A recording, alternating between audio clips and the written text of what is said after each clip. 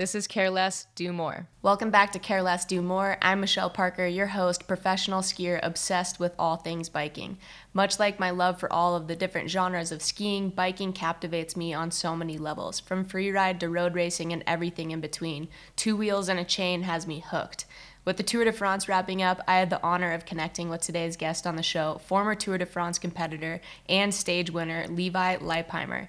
Levi is a spectacular athlete and was at the top of his game when road cycling was at its peak in popularity in the United States. Before we dive in, I'd like to thank Anon Optics for supporting the show. Did you all know that Anon makes sunglasses? They've done it before, and they're back again with some premium shades in different styles. My favorite pair of glasses are the Opportunists. They fit just right and don't slide off my face when I'm working hard.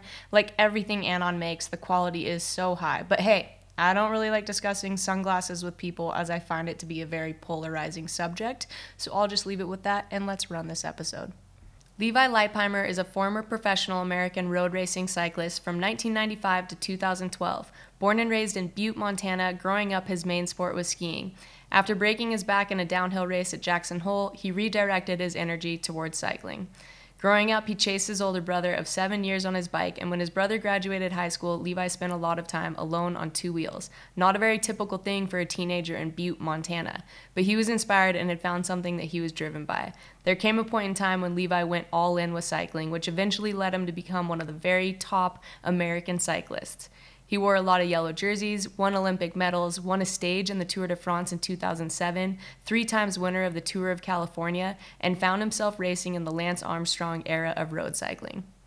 Welcome to the podcast, Levi. Thank you for having me. It's an honor to be here. Where do we start? I guess at the beginning. I didn't know that you grew up as a ski racer.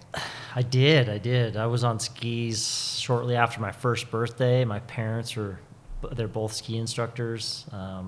Been in the ski industry my whole life. They had a ski shop in Butte, Montana that I grew up working mounting skis, tuning bikes, selling clothing. Yeah. Was it skis in the winter and bikes in the summer? Exactly. Yeah. So that was your introduction to both of those sports then, I presume? It was, yeah. But skiing was my first sport. That's what my family did. And growing up in Montana, there was plenty of winter. It was a very long winter every year. Yeah, it seems like quite the contrast of sports too, but they complement each other quite well. They do. In fact, the reason I got on a road bike in the beginning was to be in shape for ski racing, and then I quickly found out that that was my sport. Huh. Yeah. Where did that, when did that epiphany happen? Fairly quickly. I was 13 years old. I got a bike. My brother and his friends, they were like 7 to 10 years older than I was at the time, so they were early 20s. And they had a cycling club in Butte, Montana, which is probably the only time in history that's ever going to happen. And they would do rides every night during the week. And I got a road bike. I had tennis shoes and a T-shirt. I had a chamois, but it was just very bare minimum equipment. And after 2 weeks, I could already drop them up the climbs. No way. I had found my calling for sure. But it was more than just being good at it. It was really the sense of freedom and the efficiency of it, the distance you could go under your own power that really just drew me. Yeah. When you say that, it makes me think, because I have friends like the Morrison brothers or these people who it seems like it's almost naturally within them that they're superhuman athletes. Do you feel like that's a part of the endurance athletic pursuit? Like you're born with something that you just have? I think I was definitely born with the endurance gene, or whatever you want to call it, talent, predisposition. Yeah. It just felt right for me. Yeah. I don't think I have it, but I work really hard at it. I can suffer, though. That's one thing, for sure. Yeah. So you broke your back in a downhill race at Jackson Hole.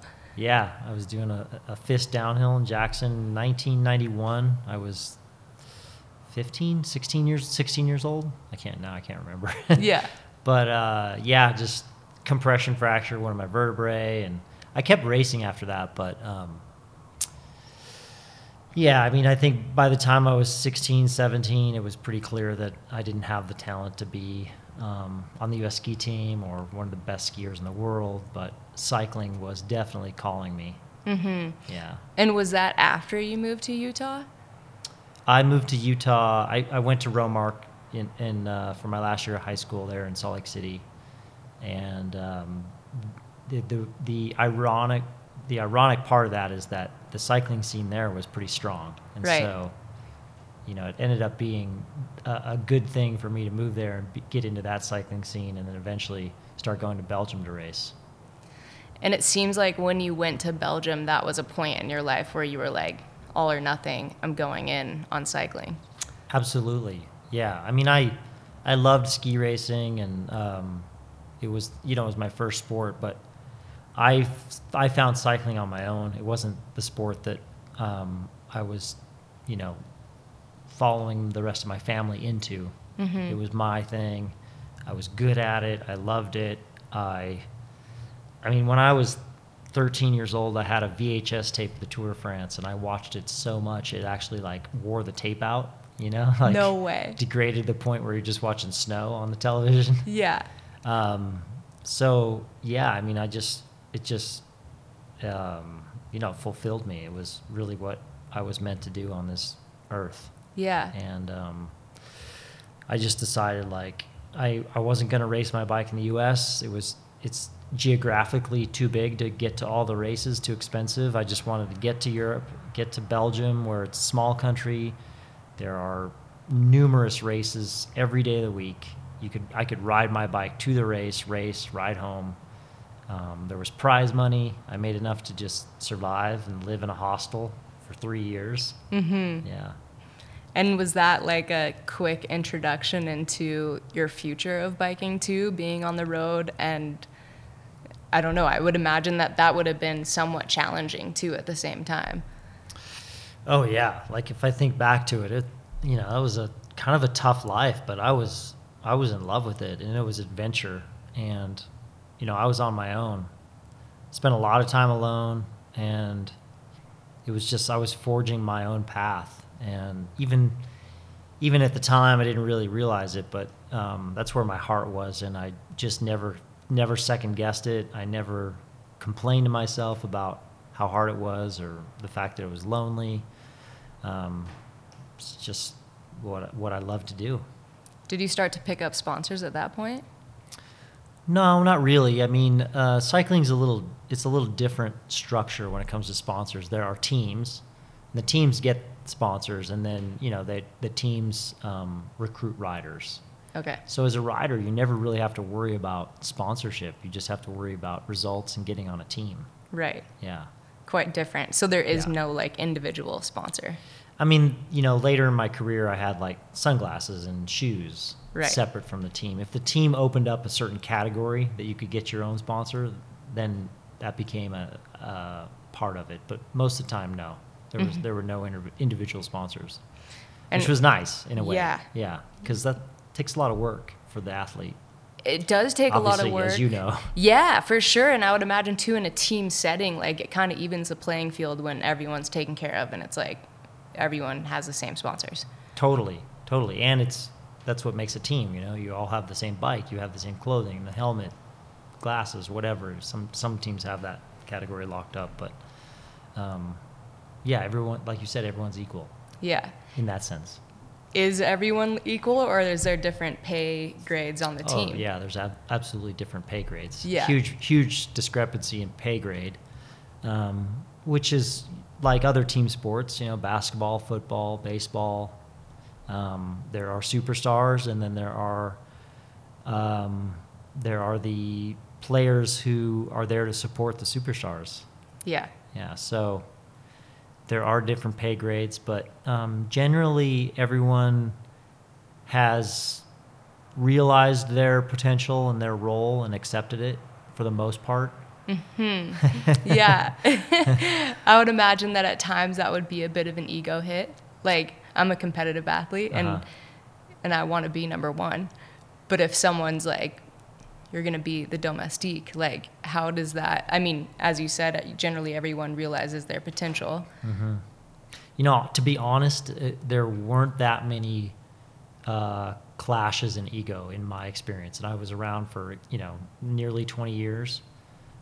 There was a very famous one between Alberto Contador and Lance Armstrong when Lance came back. Those two definitely locked horns, which is is understandable. Alberto was the best at the time, and Lance was coming back, and he had taken a break, but he wanted to continue to be the best, but he wasn't anymore, and so that was definitely the one clash that comes to mind. But other than that, honestly, there wasn't that many battles internally in teams, because a lot of the times there's so many races throughout the calendar and so many races that suit different abilities.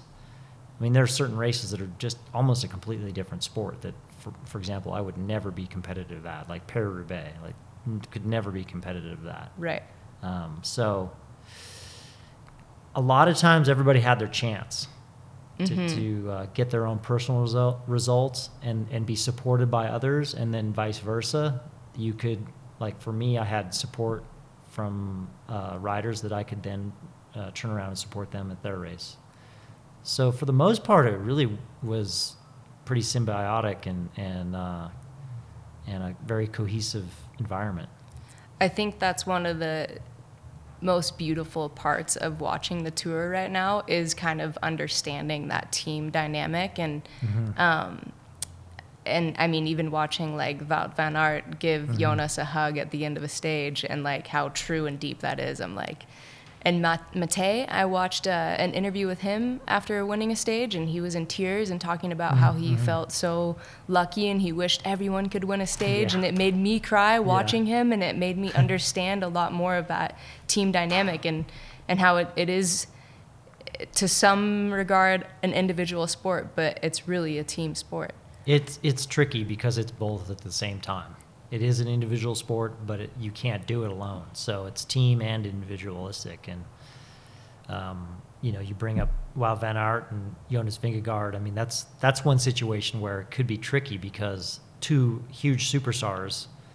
And, Wout came up dry this tour, but like last year, for example, there was, as you saw in the Netflix series, there's tricky situations where split-second decisions have to be made about what to do and where to just go for it.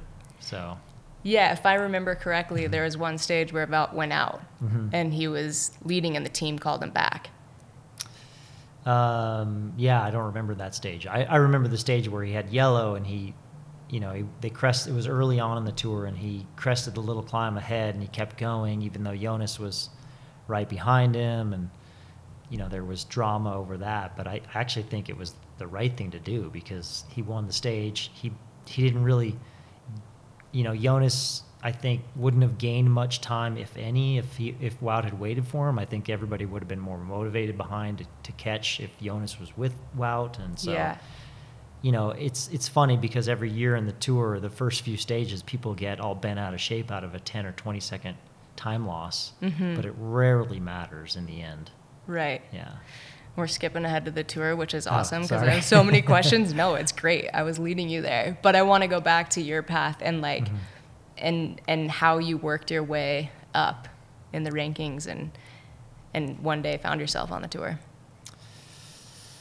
That's a good question. I mean, when I was 13 and I watched the tour every day on that VHS tape, I can look back now and see the passion and the drive that was there and just say, well, of course I made it because I had that. But at the time, it was just a dream. It was a far-off dream that, you can never, when you're 13, you can never really know for sure you're going to be there or not. So it was just, mile by mile, kilometer by kilometer, because this is a metric sport, day by day, year by year, race by race, whatever, of just, doing what I loved and keep going. And it was an adventure and a journey. And until I got selected to go to the tour, it was just always sort of a dream. Mm-hmm. And does that selection come from obviously your previous performance and then the team picks you up that's already on the tour, or how does that work? Well, there's different levels of teams in the sport. There's the teams that are in the Tour de France are the top level, and then there's second tier and third tier, and all the way down to just club teams. And so you work your way up. You get to like I started off as in the U.S. on a pro team in the U.S. that just did racing in the U.S. And then had enough good results there that I went to U.S. Postal. That was in 2000, but wasn't selected for the tour because I was brand new to that team, and so I was doing like the B races. But I was on the top level team in the world, but doing the B races. Mm-hmm. And so my second year on the team, I went to the Tour of Spain, which is one of the 3 big grand tours in cycling. There's 3 races that are 3 weeks long: Tour de France, Tour of Italy, and the Tour of Spain. And I went to the Tour of Spain in 2001 with U.S. Postal and actually got third, which was, in this sport, is pretty incredible for your first 3-week tour. And then all of a sudden I had offers that I didn't have a contract actually for the next year, which worked out really well. Mm-hmm. Had a bunch of offers from other teams, and I went to a Dutch team called Rabobank, which is actually now Jumbo-Visma was born out of Rabobank. Oh, no way. A lot of the staff and structure from Rabobank is now over at Jumbo-Visma. But anyway, went to Rabobank, and they were like, we need somebody for the Tour de France. So all of a sudden I was leading a Dutch team in the Tour de France 2002. Wow. That must have been a pretty awesome moment for you. Yeah, it was a steep, over the course of 3 years, it was a pretty steep progression. Yeah. Yeah. And I asked this right before the podcast, but like, how did the USPS afford to support a team? I mean, I don't have the answer for you. Actually, I don't know. And how much money does it cost to support an entire team? Well, it's changed over the years. I mean, back then it was probably less than $10 million, and now you see UAE and Bahrain, Merida, Astana, Ineos, Jumbo-Visma. I mean, their budgets are, I mean, I haven't been reading the cycling news that closely, but I'm guessing at least 40 million. Oh my gosh, yeah. It's grown significantly. Yeah, it's grown a lot. So they which is great because they take care of their riders a lot more. They have nutritionists and trainers and scientists that are there just to work on equipment and aerodynamics and tactics. They apply a lot more math to everything. There are more soigneurs who do the massage and take care of the food. There are more mechanics. Mm-hmm. So everybody's not as overloaded with work as in the past. Right, like your era of cycling. Yeah, our era was like, people had to really work hard. Not that they don't work hard now, but they had more responsibility. So nowadays they can specialize and focus a lot more, and the riders have way more at their disposal as far as resources. Yeah. And they're getting the most out of their bodies, and they're getting the best recovery possible. And I think you see that more now in my day and age. Would you agree with me? Because every time I watch a stage, and I'm kind of just like, this is the hardest sporting event in the world. I mean, I think so, because it's 3 weeks long, and it's a low impact sport, which is important to note because Unless something goes wrong. Yeah. Exactly. But like you physically couldn't run that much. For example, the pounding wouldn't allow you to. Yeah. But in cycling, you can sit there and rev your heart and stress your muscles and your lungs more than you can in any other sport because it's such low impact sport. But you're really redlining yourself for a long time, 3 weeks long, 6-7 hours a day. And it's never easy. It's never like, oh, we're just sitting back, drinking some wine and eating some baguettes in France. I mean, right. It's stressful. It's dangerous. It's hard to remember to eat and drink enough. And it's hot. And, it's super intense. You're on the limit almost all the time. Can you talk about how, like, just riding in a peloton like that? I watch it and I'm like, that seems super stressful. One person hits a tire or clips a water bottle and everyone goes down. Like, that anxiety or, like, stress would be, I mean, it's a huge mental game too. Totally. I think that it's funny because I tried to relate it to people who, always ask those questions. And after about 2 or 3 days in the Tour de France, you're fried. And it's mainly because of your nerves. You're already super tired and it's hard to get to sleep because you're so wound up and stressed out during the day. So, I remember like the field sprints, for example, the last 20K, it felt like it just took time off your life. Right. Yeah. Do you think that it does? Like there's long-term effects to that kind of endurance? I mean, that's probably a study that should happen, if not have already happened. But the life expectancy of a Tour de France rider is probably a little bit on the short side. Huh, yeah. Yeah. I would imagine same with ultra running and stuff like this. I've done one long ride. That was a 5-weeker with Cody Townsend. We rode our bikes from California to the Canadian border. Pulling the skis in your gear? Yeah, I saw that, yeah. And there was one moment on the very last day where the grade was so high that I was pushing my bike, but I didn't have a big enough, gears to like spin quite quickly. Cody he could spin it out where I was pushing super hard on my pedals and I felt it in my knees and I was like, oh no, I'm doing detrimental damage right now. Yeah. Could kind of feel that. But yeah, I would imagine that, the stress, the fatigue, like you said, 3 days in, you're mentally tapped. And then how does that carry over? Because it is like you not only have to be the strongest person, but you also have to be super smart and cognitively with it, right? Totally. And like the third week, everybody's tired. Everybody's nerves are fried, both the riders and the staff. And that's when a lot of mistakes happen, like stupid mistakes. People just aren't paying attention. The crashes very rarely happen when it's the most dangerous and everybody's super focused. It's when people start to relax and they're not paying attention and you'll run into a sign or like a roundabout. You're just, that's, you said something about trash talking the peloton. There's actually not a lot of talking because for me, that was a big rule. Like I didn't want to talk to people because I wanted to pay attention. Yeah. Because I saw so many times when people were chatting, looking at each other, and a crash would happen. Yeah. So that gives you an idea of how focused you have to be and how hard that is in the third week. So there's no shit talking. Very little. Yeah. To be honest, very little. That's pretty cool. Yeah. I'm a little disappointed because I wanted the inside beef, but that's pretty cool. What about, there's some at the dinner table. Yeah, sure. Yeah, talk about like not amongst yourself, like not to each other, but about the other teams. Yeah, that happens. Yeah. Naturally. Yeah. What about like elbows being thrown and stuff? Like occasionally it seems like that happens. It does. There's some pushing and shoving, but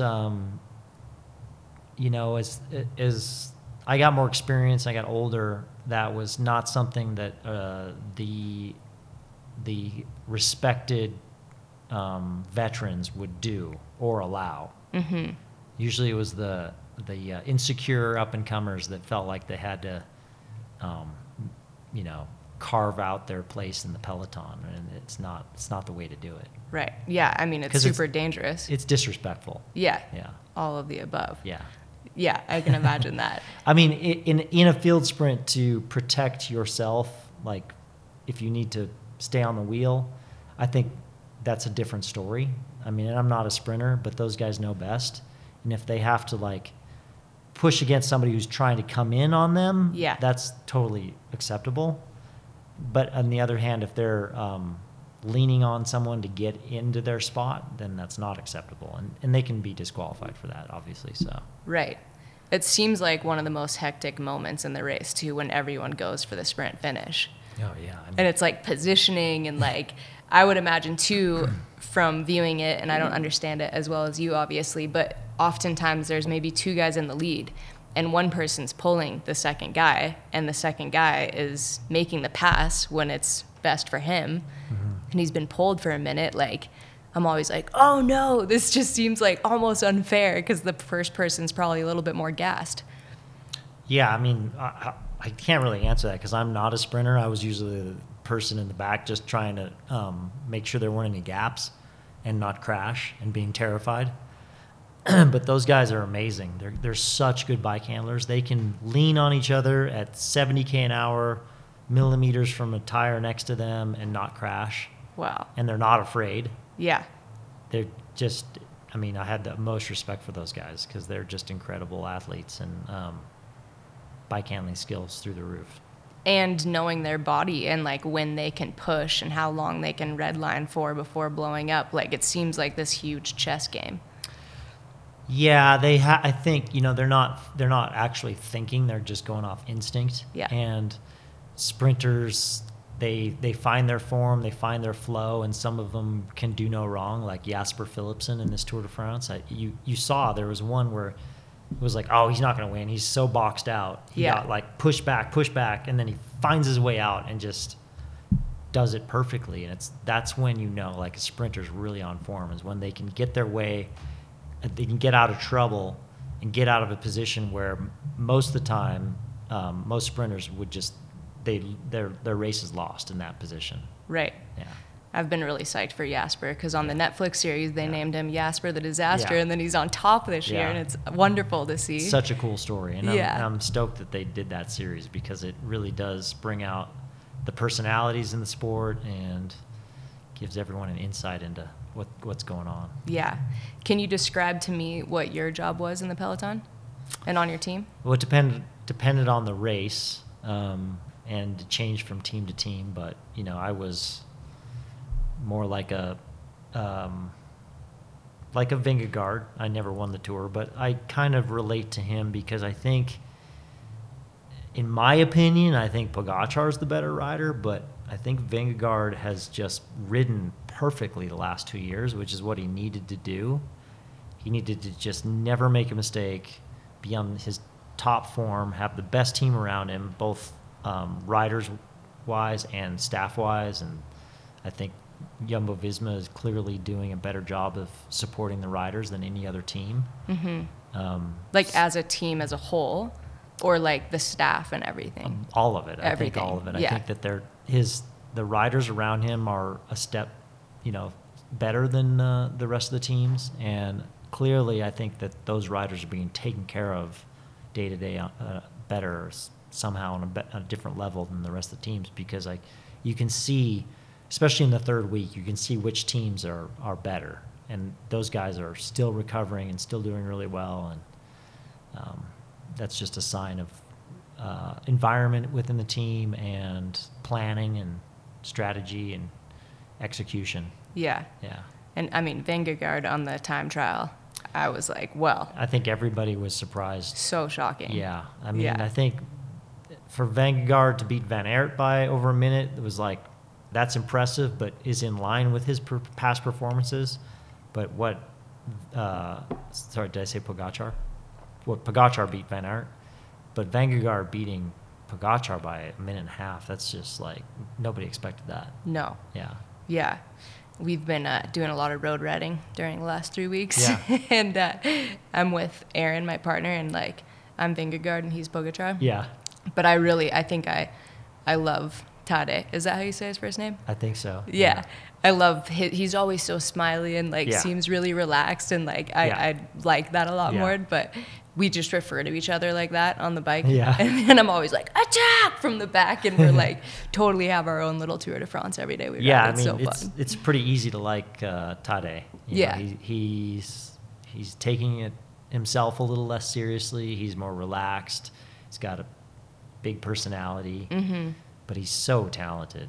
So talented. And I think it's just interesting because Vanguard, I think he is coming from a little bit more the underdog position, and he knows he has to be extremely calculated and like just do everything perfectly. And I think that's actually a better state to be in. I would agree. And Pogacar's like, no, I'm the best. I'm going to show everybody I'm the best. He wastes a little bit of energy because he's definitely not arrogant, but he's very confident. And I think that leads to, just in the Tour de France, you have to be surgical. And he's not quite so surgical. Yeah. I think even with sports psychology, you almost want to go into your sport acting like you're number two. You never want to get comfortable sitting on top. Yeah. Yeah. Can you break down like each person on the team and what their roles are? You know, it depends on which team we're talking about. I mean, some teams for example, Alpecin, Jasper's team, he's got a different set of riders to help him win sprints than Vanguard has to help him win the Tour de France. Right. Like Pogacar has these, like a handful of really small mountain goats that can help him in the mountains, whereas Alpecin, I don't think they have a single one. Right. But yet he's won 4 stages, and it's a very successful team, Tour de France for that team. Yeah. So it really depends on the team and the goal of the team and what their superstar looks like. Right. And so they're building the team based on that superstar's skill set. They're building the team to get the most exposure that they can for their sponsors. Right. Whether that's winning field sprints because they think they have the best or one of the best sprinters in the world, or win the whole Tour de France, or to get the polka dot jersey, or to win a bunch of stages. Mm-hmm. We've seen a few teams that have won a handful of stages just going in breakaways. Yeah. So they have a group of riders because maybe they don't have somebody who can win the Tour. They don't have a sprinter who can win field sprints. So they have to look for those other opportunities to win stages or just be in the breakaway and be on television. Yeah. A lot of the French teams are built around that, just getting on television. And I would imagine there's extra pressure being a French rider. Yeah, there is. I can't answer it because I'm not French. Yeah. But, it's been a long time since a French rider won the Tour de France, and I think it's starting to be a thing. Mm-hmm. It's starting to be a thing for all the up-and-coming French riders. It's like a burden. Mm. I think they're starting to feel like they're just not as good. Right. And that can be like a tough thing to overcome. It's kind of surprising as a fan because you would think that road riding in France would be so big from such a young age. Yeah. That's what I would imagine. Yeah, I think it is. It's just that they've been unlucky not to have somebody who's good enough. Yeah. And we really want to get critical. I don't think the purely French teams, which by the way, they tend to be nationalistic. They don't like to hire a lot of foreign riders. Right. Which I think is a detriment because Totally. If you look at the biggest teams, it's a conglomerate of riders across the world. But the French teams, they don't quite have the budget either. Mm-hmm. And I don't know what that reason is. They just don't have big budgets. Yeah. Fair. Yeah. So when you were in the Lance Armstrong era and you Mm-hmm. raced alongside, you were teammates with him. Mm-hmm. How was that entire experience? That was, I would say, the peak of cycling in the United States as far as viewership goes, right? Yeah. I was both a competitor. When he was winning his 7 tours in a row, I was there for 4 of them or so. And, he was just, it was tough. We were all racing for second and third and Mm-hmm. fourth because he was very dominant, and the team was really strong, and it was a different era, but it is what it is, or it is what it was, and they just did an amazing job of. He would focus on the tour, and kind of going back to what we were saying about going into being in the right mental space. I think he was very surgical, just saved his energy for where it really mattered to win the tour. Never really did things just to show he was the strongest. He just would race to win, Mm-hmm. which is the way to do it. And then he went away, and it was pretty interesting because it opened the door for other superstars like Alberto, and I was part of that. And then I was part of when he came back, and it was just a historical time in our sport. And Yeah.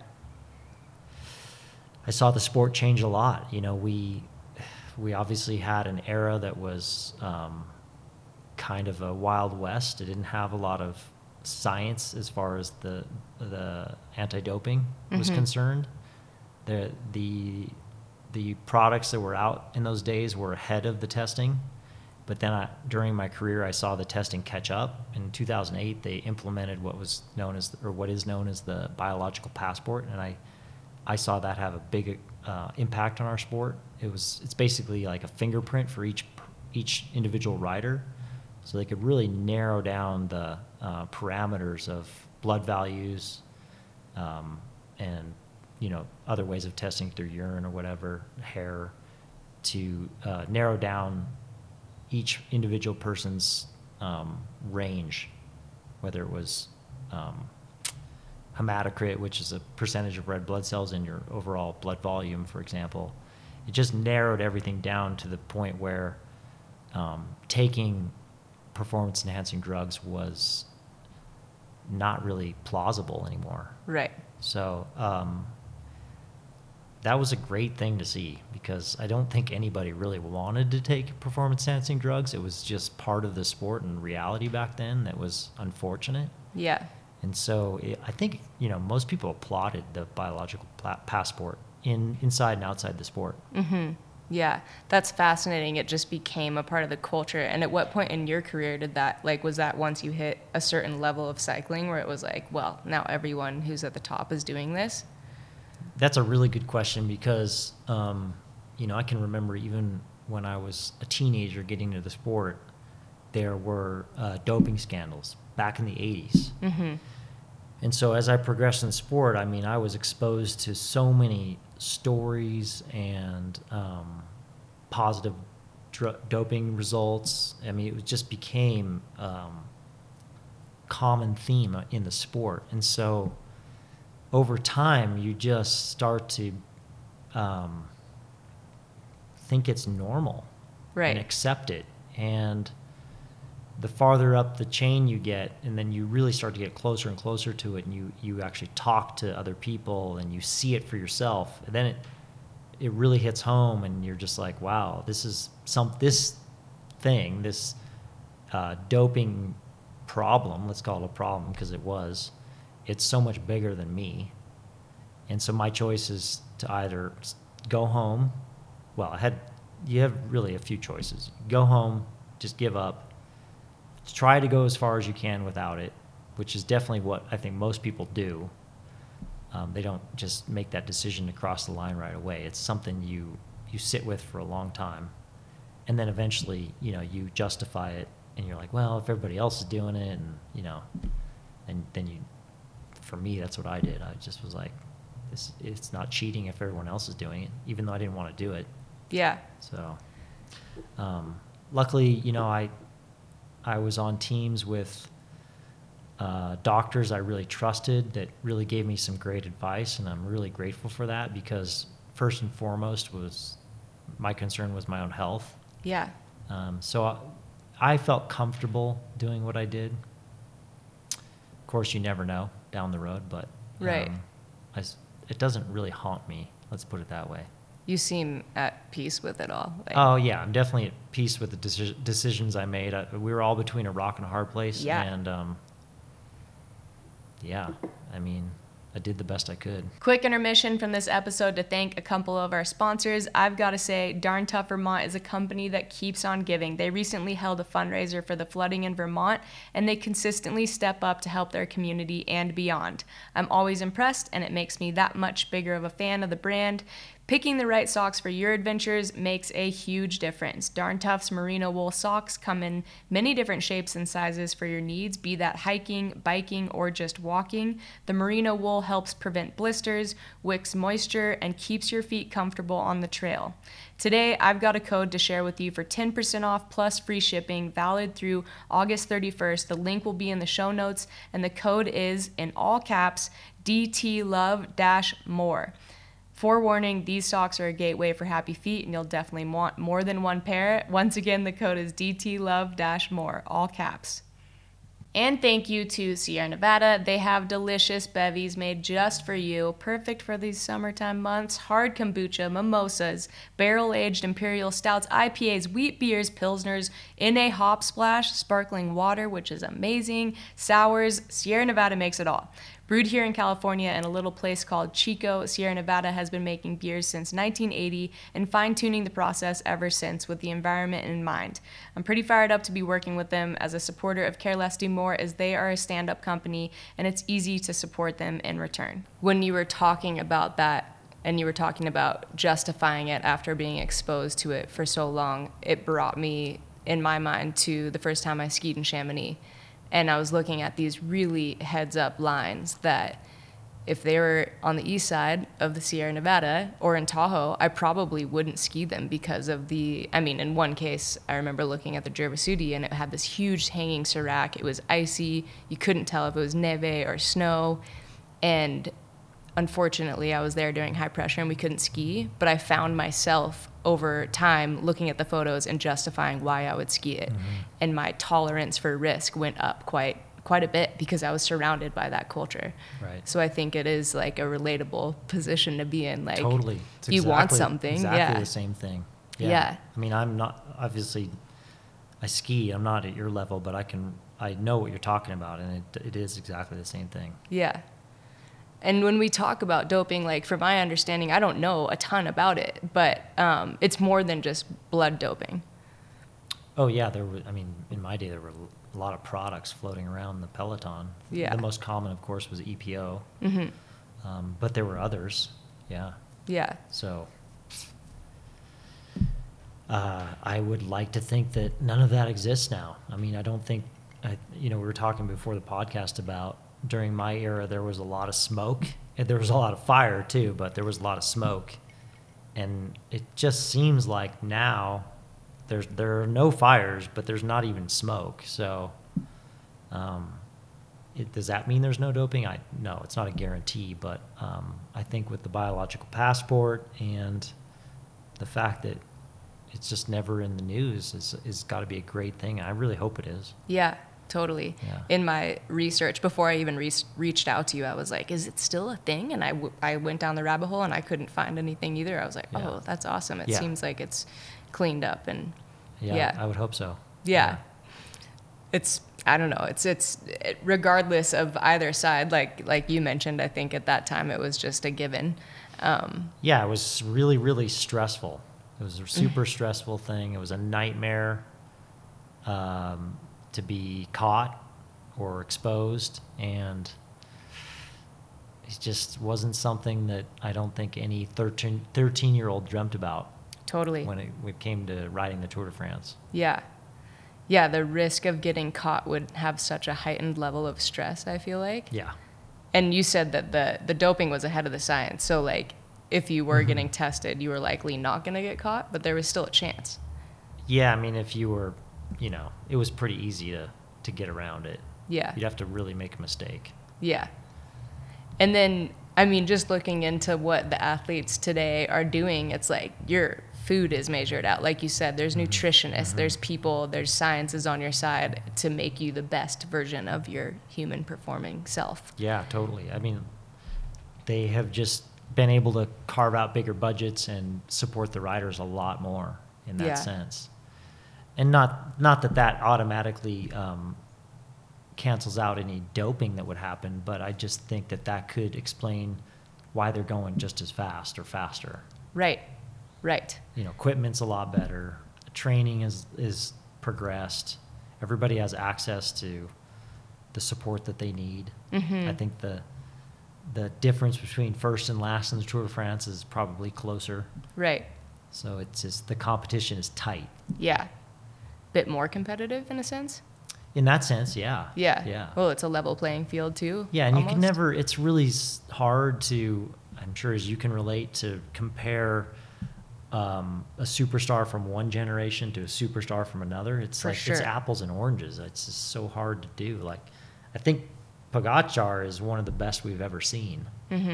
But again, it's tough to compare because he's competing against different riders. He has much different equiment, but he sure is fun to watch. He's super fun to watch. Yeah. Pitcock too on his descents is fun to watch. Oh my God, yeah. I wish I could go downhill like that. I think it's quite impressive that he's a mountain biker and then also riding the Tour.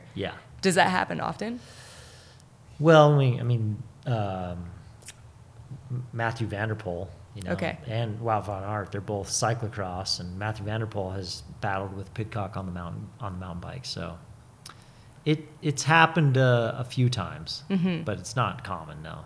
Yeah. Can you describe to me like a year in your life at that time? Like training blocks, mental state. Do you take time off? How many races are you doing? Are you only focused on the Tour de France? Yeah, I mean, most of the years the Tour was the main focus.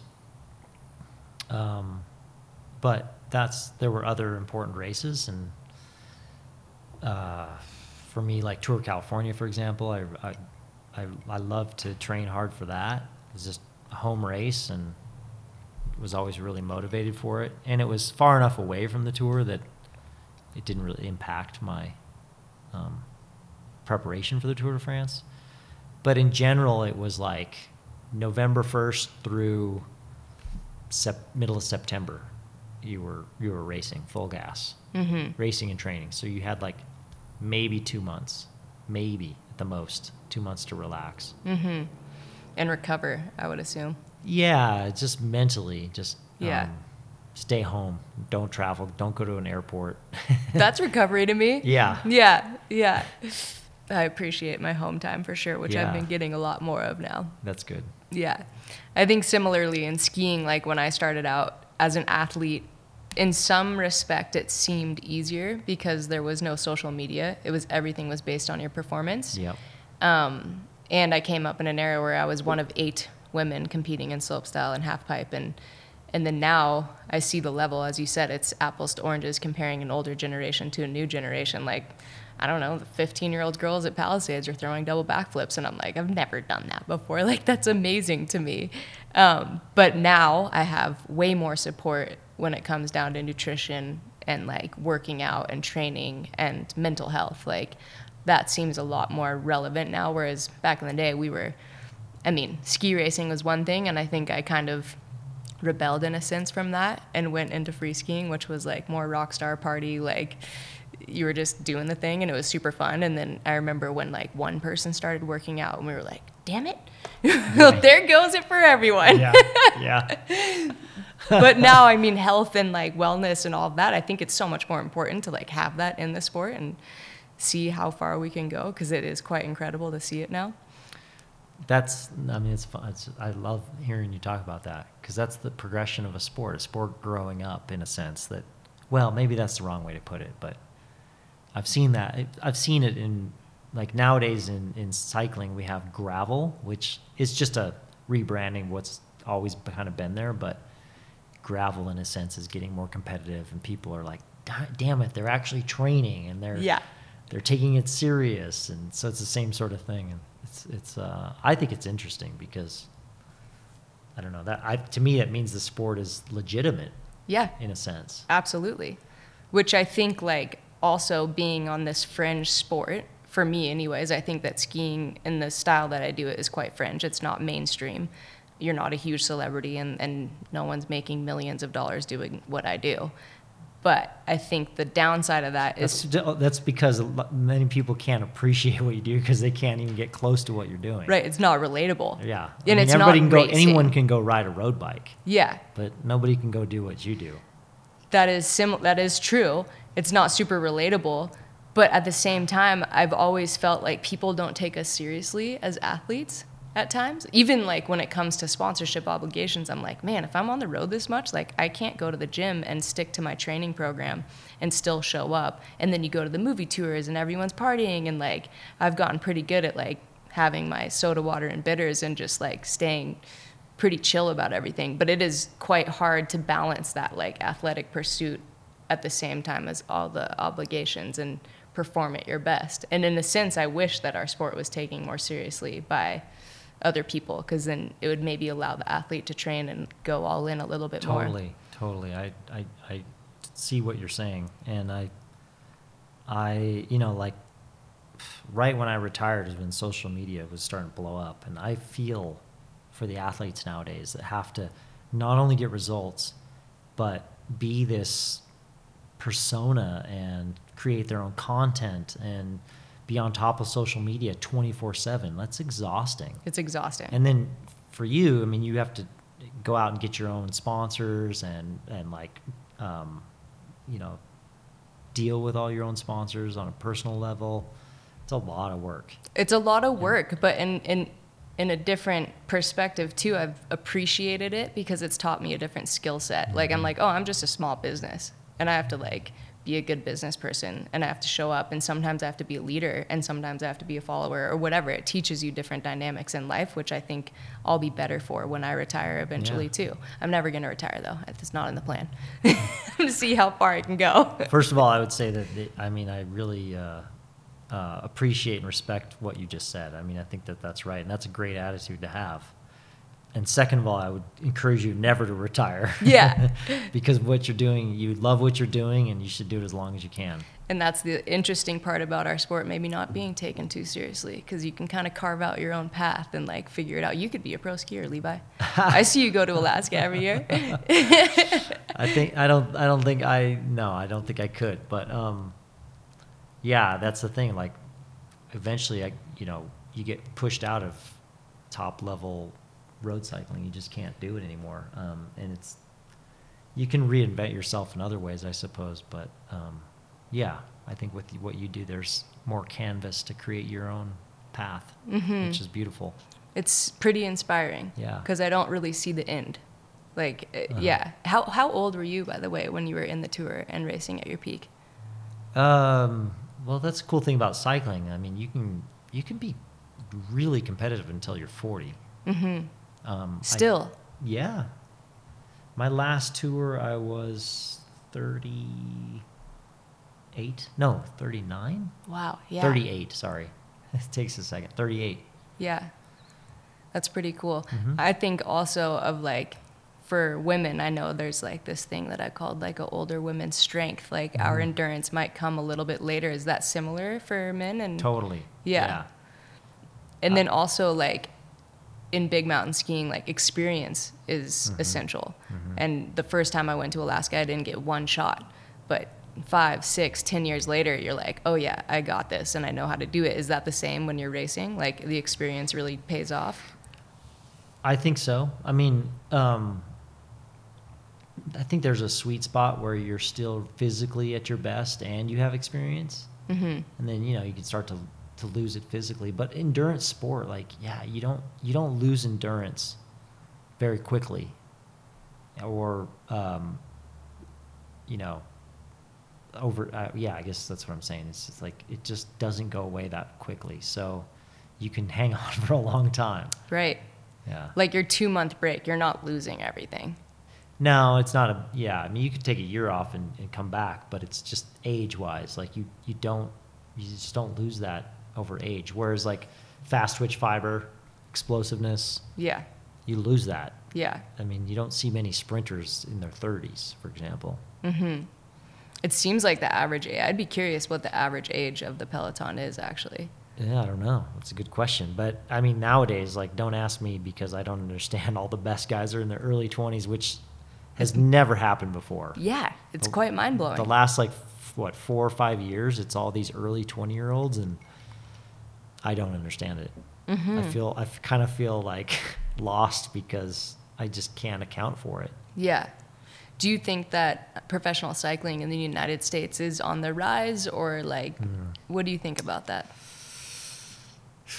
It's tough. There's not a lot of road racing in the U.S., but I think there's still a path to, like, the Tour de France, for example, for a young American, because there are these gravel races that are popular now. They're just way easier for organizers to put on because there's no traffic control.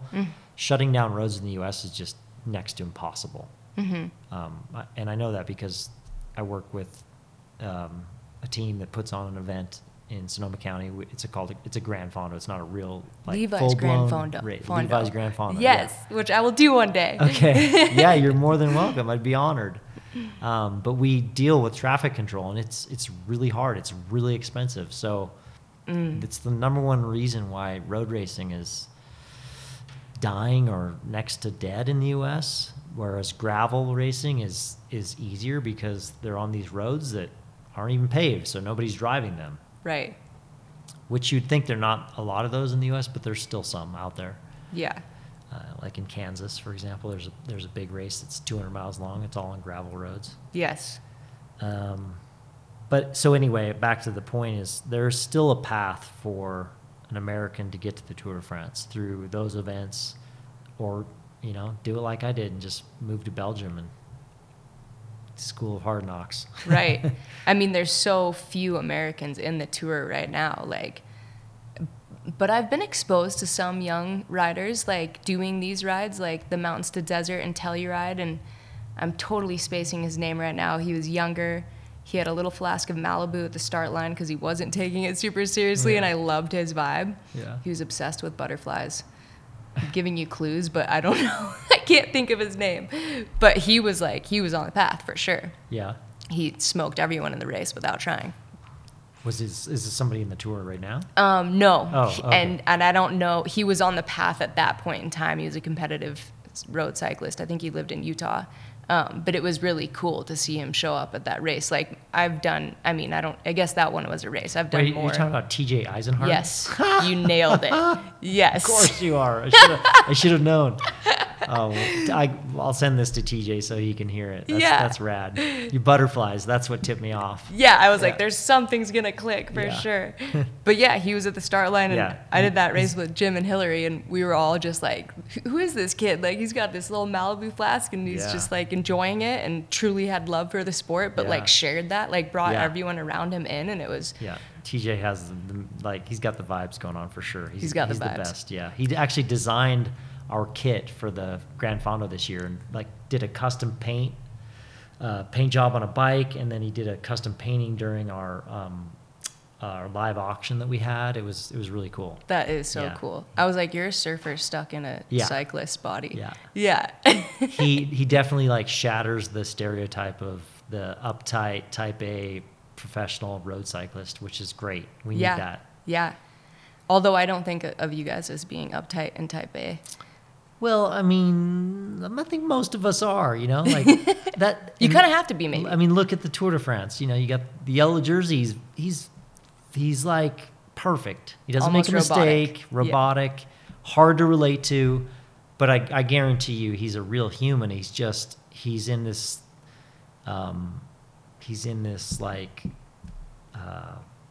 bubble where he's holding everything inside, and he's holding his breath for 3 weeks, which is if you realize that, it's really impressive because he's keeping it all together. Yeah. Whereas, Tade's way more loose and happy, and not that Vanguard's not happy, but he's being himself. Yeah. But anyway, so I think that's why the stereotype is there, because I think most of the time it's such hard work and takes so much discipline that it's hard to just kind of let go and be free. Yeah. Yeah. I think that's the truth with a lot of athletes at the top of their sport. Totally. So they all have these personality quirks, or for that time they're hyper focused and doing the thing. Yeah, and the ones that are hard on themselves and are kind of uptight type A are the ones that succeed because they're so hard on themselves. Right. Which, is ironic. You don't need to be, but it helps you get there in a sense. Well, I think I'm battling with that right now as I get older in my sport. I'm I don't need to hold myself to such high expectations. That only leaves you with a slight mental struggle after the fact if you don't meet those expectations. But simultaneously, I always recognize that that's what's gotten me to where I'm at. I think that when you're younger, it helps you get to a point, and then there's a point where most of us don't, but we should abandon that, because we've already developed our skill and we have the confidence of what we can do, and it only starts to get in the way if we're hard on ourselves. Yep. It can be too much. Totally. But that's a tough transition to make. Yeah. I can look back and I know when I should have started to do that work for myself. Was it after you retired? No, it was I was definitely still racing, and it was only creating a burden and stress on myself to continue to be hard on myself. I might be in that phase. Yeah. Actually, I don't know. I went into this year like really, truly questioning if I still had the desire to film at a top level where your risk to injury is high. Mm-hmm. And that was after last summer. I had my 6th knee surgery, so I was like, don't want to do that again. And I was totally driven when I was out there. I was like, oh, still have this, still want to be here every single day, still super fired up. Part of it too is Jeremy Jones told me last year, he was like, Michelle, I think you've hit the biggest cliff you're ever gonna hit. And I was like, no. Oh. You know how to light a fire within me. Reverse psychology. Totally. I don't think he meant it for reverse psychology, but I tried. Hold my beer, Jeremy. Yeah. I didn't land, but I tried. Yeah. So you retired, and what was that like? What happened after? I'm asking for a friend. Oh, that's a very good question. I mean, the end of my career was traumatic. It was the worst nightmare come true. Not only did I lose what I loved, but it was in a very traumatic public way, and I think it just felt so much bigger than me that I disassociated from it and probably from myself, and didn't process it for a long time, because it it was a big deal, and it was like a lot of public criticism, but it also felt much bigger than it was for me personally, and I think for the other group of guys that went through it as well. And like I said earlier, like I'm totally at peace with the decisions I made. I think I did the best I could. I think the others did the best they could. It just was a rock and a hard place, and not a situation that I would have, if I had control and power over, I definitely wouldn't have chosen for any of us. And it took a long time for me to just be okay with that. Because I certainly felt bad at the time, because I knew I was doing something that was against the quote unquote rules, what were on paper, and that people maybe have expected a different reality than what was happening. So yeah, it took a long time, many, many years to get to that point. And, but what's remained constant for me is the bike. I ride my bike, except for in the winter, I ride my bike almost every day, because it's just part of me. It's what I need to do for myself, and to be myself, and to be grounded and centered, and connect to nature, connect to myself. So that's what happened after I retired. It just took a long time to come to peace with all that. I mean, that's not like the picturesque retirement that you would hope for. And it's almost just this interesting era of cycling that you were in when you were at your top, that like, yeah, the audience probably didn't want or expect or think that was happening, even though it was. And rock in a hard place, like you said. Yeah, I mean, on my side, it was part of the justification was like, well, everybody knows what's going on. Are they not reading the news? Because it's so obvious. So like, yeah, I can do this and not feel like I'm lying to anybody. Not everybody, of course, followed the sport that closely.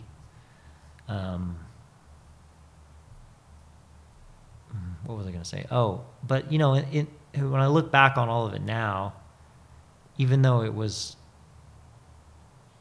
messy and traumatic and full of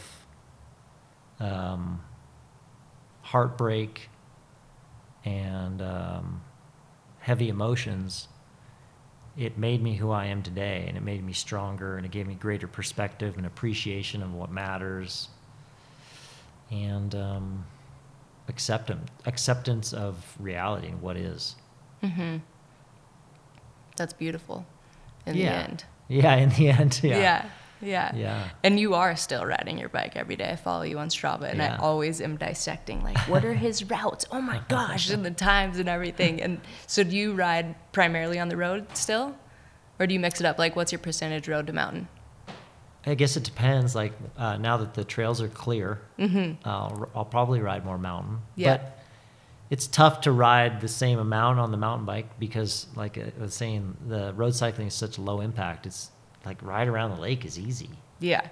It really is. I mean, but to ride 4 hours on your mountain bike is a little harder because it beats you up. But I love going out and just being out by myself in the forest on the mountain bike. Yeah. It's the best. Yeah.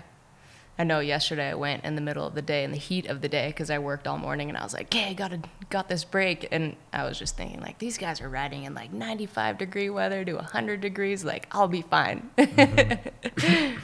But I guess a couple questions for someone who is always looking to improve upon their endurance. And you say it doesn't really leave you. Like, are you growing that, you think, on a year-to-year basis? Like, as I get older, I feel like it's stacking up a bit.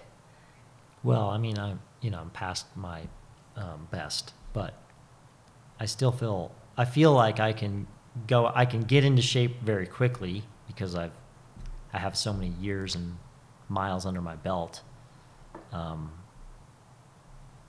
But what was the question? I don't know. Do you feel like the endurance aspect of, like, for me, there's endurance when I'm hiking up the hill, and in the summertime it switches to like, I want to be fast on my bike and I want to be able to hang on to Jim Morrison's tire, which is a rarity, but I can do it. But like, yeah, does that continue to grow over your lifetime? Yeah, well, I mean, I guess like for me, it's not going to continue to grow because I'm past my best, but I'll definitely hang on to it to most of it, yeah, at least. And I think for people who maybe haven't done 10 Tour de France's, they can continue to improve pretty late in life. Yeah. Yeah, and I would say the number one thing is consistency. Yeah. That's what matters the most. You know, people like to get into the weeds about what to eat and what kind of intervals to do and equipment and all that, but really what matters is, like, if you want to ride your bike, just go ride it every day. You don't have to ride a lot. Right. Just consistency. And then, like, how often do you take a rest day? You said you ride almost every day. Yeah, I mean, if I were training like really hard, I would maybe take a day off every couple weeks, or oh wow, yeah. Or just, it's always better to go do a really short, easy ride because that's like a massage. You yes. get blood flow. Yeah. So you don't ever really have to take a day off. You just have to have super short and easy days. Today was my recovery day. Yeah. Did nice. 10 miles to the river to swim and then back. Perfect. And then the old mill climb. Yeah. Which I was smoked on. You should paperboy up that. You yeah. know what that is? No. It's like paperboy when they went from house to house delivering papers. Oh, yep. So zigzag. You cut the gradient. Yep. Because that is a steep road you live on. It's a steep road, but it's a good one. It packs a punch. It's like a test piece for me every spring. Yeah, but then you get home, get off the bike with legs full of lactic acid. That's not good. Oh, so I should be going the long way around. You should go the long, easy way. Okay. Because you do want to do a warm up and a cool down. That's true. Yeah. I've got the warm up part. I do like a block lap. Yeah. And then I get on it. Or you just descend down Old Mill. Yeah. kind of a warm up. Yeah. But then once I'm on the road, like, I've been actually riding my gravel bike a lot more, and I mean to have 2 sets of tires, but right now our roads are pretty gravelly anyway, so I'm like kind of okay with having this stout bike. Yeah. And leaves your options open to get on some dirt if you need to. Totally, like climb up Barker Pass and continue on the dirt road. Love that. Yeah. Nice. But like, I do have a fear of cars when I'm road riding. And I don't know if there's any, like, that's just something that's a part of it, hey? It is, yeah. I mean, I got run over once and it stuck with me. So yeah, it's scary. Yeah. But there's little things I've learned to do about where to ride, where not to ride. Sometimes you take the lane, believe it or not. Like, trying to think of an example around here. Like descending into Crystal Bay or Incline, it's kind of narrow. Yeah. And when you're descending, you can usually go as faster than cars. I like to get in the middle of the lane to not, because if you give them the room to pass and they try to pass and there's another car on the other lane, like, it gets really close and they can clip you. Yeah. That's a good tip. Yeah. Jimo's training me up. He's like, these are all the hand signals. And then I guess I got into it. I was a mountain biker, and then I had an injury, and like by way of that injury, I was like, oh, I can set a goal for myself that's like an event. I like setting goals because my sport's not very goal oriented. I just want to have fun when I'm skiing. The first goal oriented aspect of that was like climbing Denali and skiing it, but other than that, I'd never like set that benchmark goal. But I was like, oh, I'm going to enter into Reba's race, the gravel race. Nice. Because she was a friend and she was like, you got to come out and do it. And so I entered into that and then really started training. And I think the first race I did or it wasn't a race, it was a group ride, was for the Michael J. Fox Foundation down in Sonoma. Yeah. And that was my first Peloton experience. And everyone was so nice and welcoming and like, it was great. But I was like, Jim trained me around the lake. Like, these are the hand signals. This is what you're going to like experience. And you want to be 6 inches off the tire or closer. Like, he was really drilling it in, which is pretty intimidating when you're new. But there was one moment where like a grape truck had flipped and there was grapes all over the road. And I was like, what's the hand signal for grapes? And like, we were losing it because it was such a random occurrence. That is weird. I've never seen that. Yeah, it was so funny. But now, like, I love getting in these group rides, though, even if they're, I mean, for me, I'm not racing. Like, I just want to finish. And it's a rad way to set a goal and challenge myself, like the death ride or like which I said I would never do again, and now I'd love to do it again. Oh, you've done the death ride? Yeah. God, that's a hard one. I mean, I've never done it, but I've done all the roads. That's a big deal. Yes, it's a hard one. It felt hard. I mean, it's called the death ride for a reason. Totally. Little skeleton on a bicycle. Still have the t-shirt from when my uncle did it like years ago that I wear. It's a vintage death ride shirt, but that felt hard. Yeah, there's a lot of climbing. Those are huge climbs. Yeah. But it was also like this moment where I was like, oh, this is such a sport for longevity. Like, there was really old people out on the same course riding epic bikes, like, and I was next to them, and it was a really cool aspect about those group rides. Yeah, riding in a group on a road bike is underrated. Yeah. It's super fun. I mean, to move along that fast and that efficiently. Yeah. It's really fun. So cool. And, you bring up the point of older riders. It's a sport that you can do your entire life. Yeah. Low impact.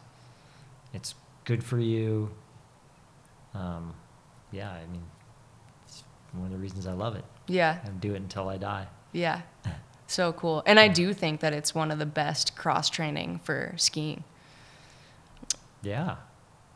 Between mountain biking, I think that's that quick decision making when you're descending super fast. I think that is super relatable, and it's quite a similar body position. But with road riding, like when I set that goal after knee surgery, the gym didn't get my muscles back to the same size. Like there was always this unequal. It was a couple centimeters or millimeters too small, my left leg to my right or whatever. But road riding and training for endurance rides got my muscles back to the same. Oh, that's interesting. Yeah. I mean, it was very noticeable, and I was like, oh, that's just what I need to do. Yeah. Wow. Yeah. I wouldn't have thought that, but that's cool. Do you still race? I'll do some fun local races. Like there was a gravel race here in Truckee that the team that I work with on my Grand Fondo, Levi's Grand Fondo, they do a gravel race here in Truckee. I did that. It was super fun. That's awesome. It's a really good field there, though. I got kind of got my ass kicked. I don't believe it. No, I did. That's awesome. Yeah. And then you do the Levi's Grand Fondo, and that's kind of your legacy.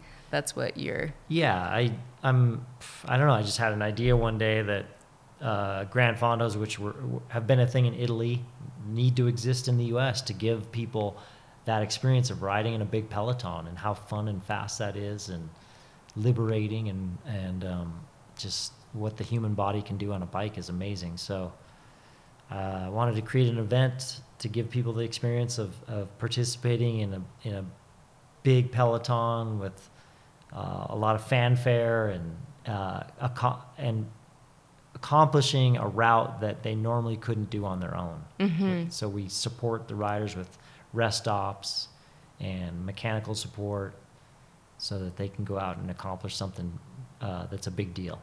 I love that. You touched on two things that I wanted to talk about. The fans at the Tour de France. Yeah.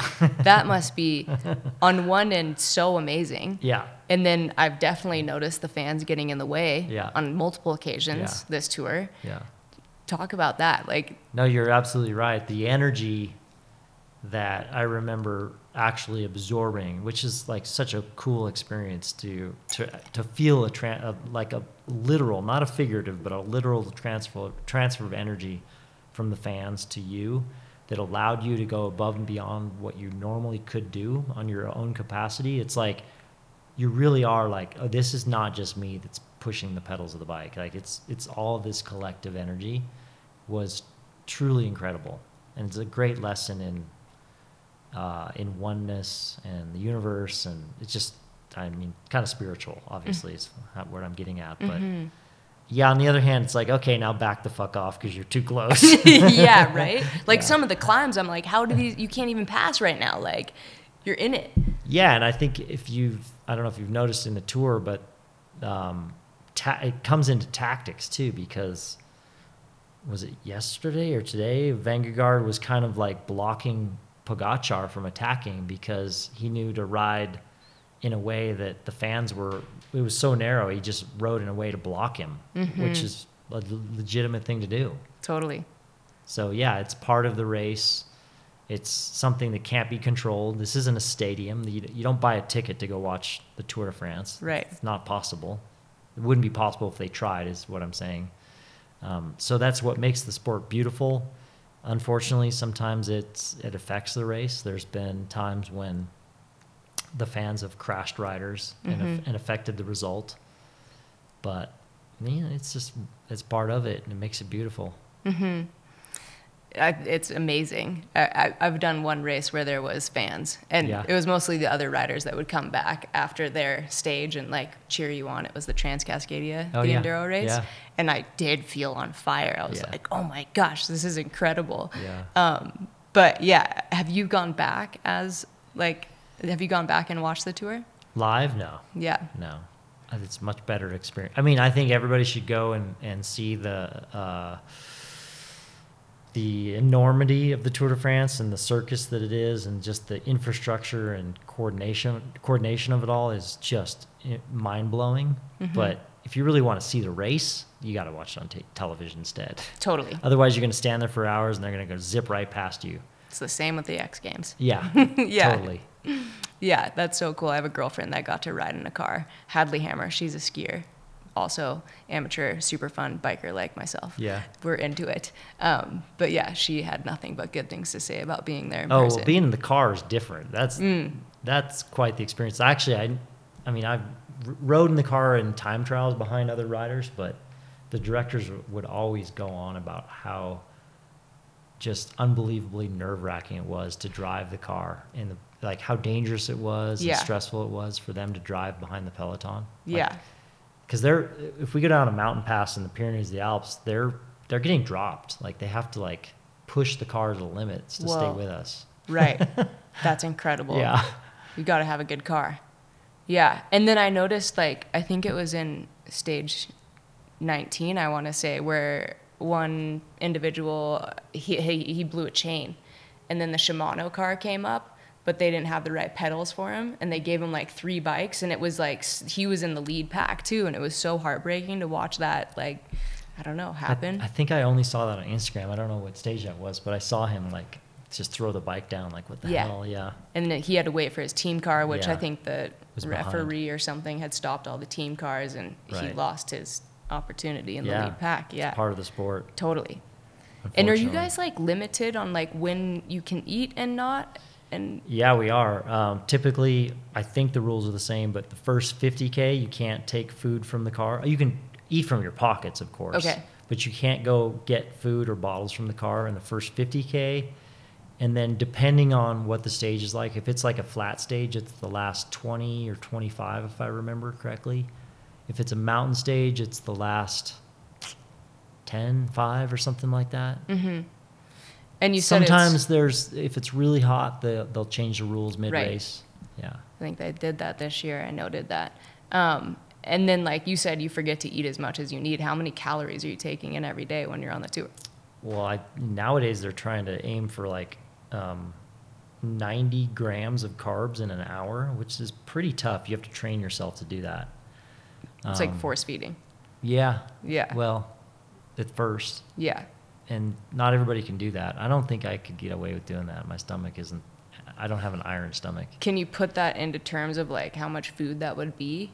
I just don't have 90 grams mapped out in my head. 90 grams of carbs, so that's 360 calories, right? Times 4. Okay. Am I doing my math right? Yeah. So that would be like 2 bars, like let's say. Every hour. Yeah, every hour. Yeah, that's a lot. Yeah. Yeah. And is that like, I mean, what time of the day does the tour start? Like, does your ride start? Well, they try to have it end at the same time every day, which is prime time kind of television. So Okay. 5:30. Okay. So it depends on how long the stage is, Right. when it starts. I think the earliest we'd ever start, like really long day, would maybe start at 9:30. Would be the earliest. Mm-hmm. A lot of times it's noon. If it's a short stage, start at 1. Okay. Like time trial, late. Well, time trial is spread out because of you. Oh, like yeah. everybody's going on their own, so it depends on if you're in last or first. True. And then what do you do on your rest days? That depends on the stage afterwards. Like this last rest day, they had a time trial afterwards. So, like the favorites, they had to get out there on the rest day and work hard because on rest days, your body can actually kind of shut down, and you become super compensated in the sense that you take on a lot of water and sugar in your muscles, which is all great, but you also need to sweat and maybe not eat quite as much if it's a time trial the next day, because you can get kind of heavy and bloated and sleepy. Oh man, Yeah, fascinating. it sucks. Yeah. So like sometimes you have to push yourself during the rest day, and it's the most painful thing ever. Oh, brutal.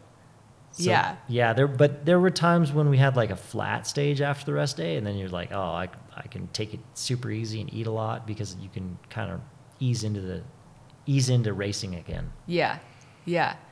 This is all so fascinating to me. Yeah.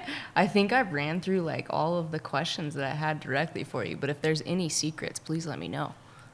No, I can't think of any. I think we covered it all. Yeah. Yeah. Well, I really, really appreciate your time. Yeah, this and your is fun. openness and everything. Yeah, it was super wonderful fun. to learn. I'm honored to be here with you. Thank you so Yeah. much. One day we'll go for a ride. Yeah, for sure. As long as you go skiing with me someday. Oh, definitely. Definitely. Yeah, wait, you go to Alaska every year. I do. We have a friend in common, right? Skylar. Yep. Yeah. Oh, you go with Skylar? I go with Skylar, yeah. Oh my gosh. I haven't been with Skylar the last couple times, but I've been there with Skylar a lot in Alaska. He's super fun. He is the person that I credit to getting me into the bigger mountains. Nice. When yeah. I was like He 17. speaks very highly of you. Love him like a Yeah. brother. Yeah. Yeah. Yeah, he loves you like a sister. I've heard him say that more than once. Oh, that is so awesome. That's right. Silverton Mountain Guides. Shout out to them. Yeah, of They're course. snow ninjas. The best. Yeah. Good stuff. Well, thank Yeah. you so much. Thanks, Michelle. Huge thank you to Levi for answering all of my curiosities with the tour and road cycling. I find this kind of dedication to sport, pushing of the physical limits of the human body, and determination to be captivating. Sitting across from Levi gave me a new perspective on the competitive mind as well. He's soft-spoken, humble, and so genuinely kind, yet 11 years ago retired from a lifelong pursuit in a sport he loved, which I think is one of the absolute most difficult sporting events in the world. As we spoke about his retirement and his experience on the tour, I felt a lot of empathy for the position those athletes were in and wondered how I would handle the turmoil that preceded such international news. After we turned the mics off, we walked downstairs to kick tires in the bike room, admire the quiver, the relics of history, including the bike he won the time trial on, the bike he won Leadville on, and the trophy wall, naturally tucked away in the bike room, out of sight to visitors, matching the humble athlete that earned all of those awards. Thank you, Levi, for continuously inspiring myself and so many others to push ourselves, dream big, and accomplish goals. The Tour de Femmes has begun. This year marks the second year of the race, and I know I'll be tuning in. Watch women's sports. See you next time on Care Less, Do More. Side note, I can't believe those guys don't talk shit in the peloton.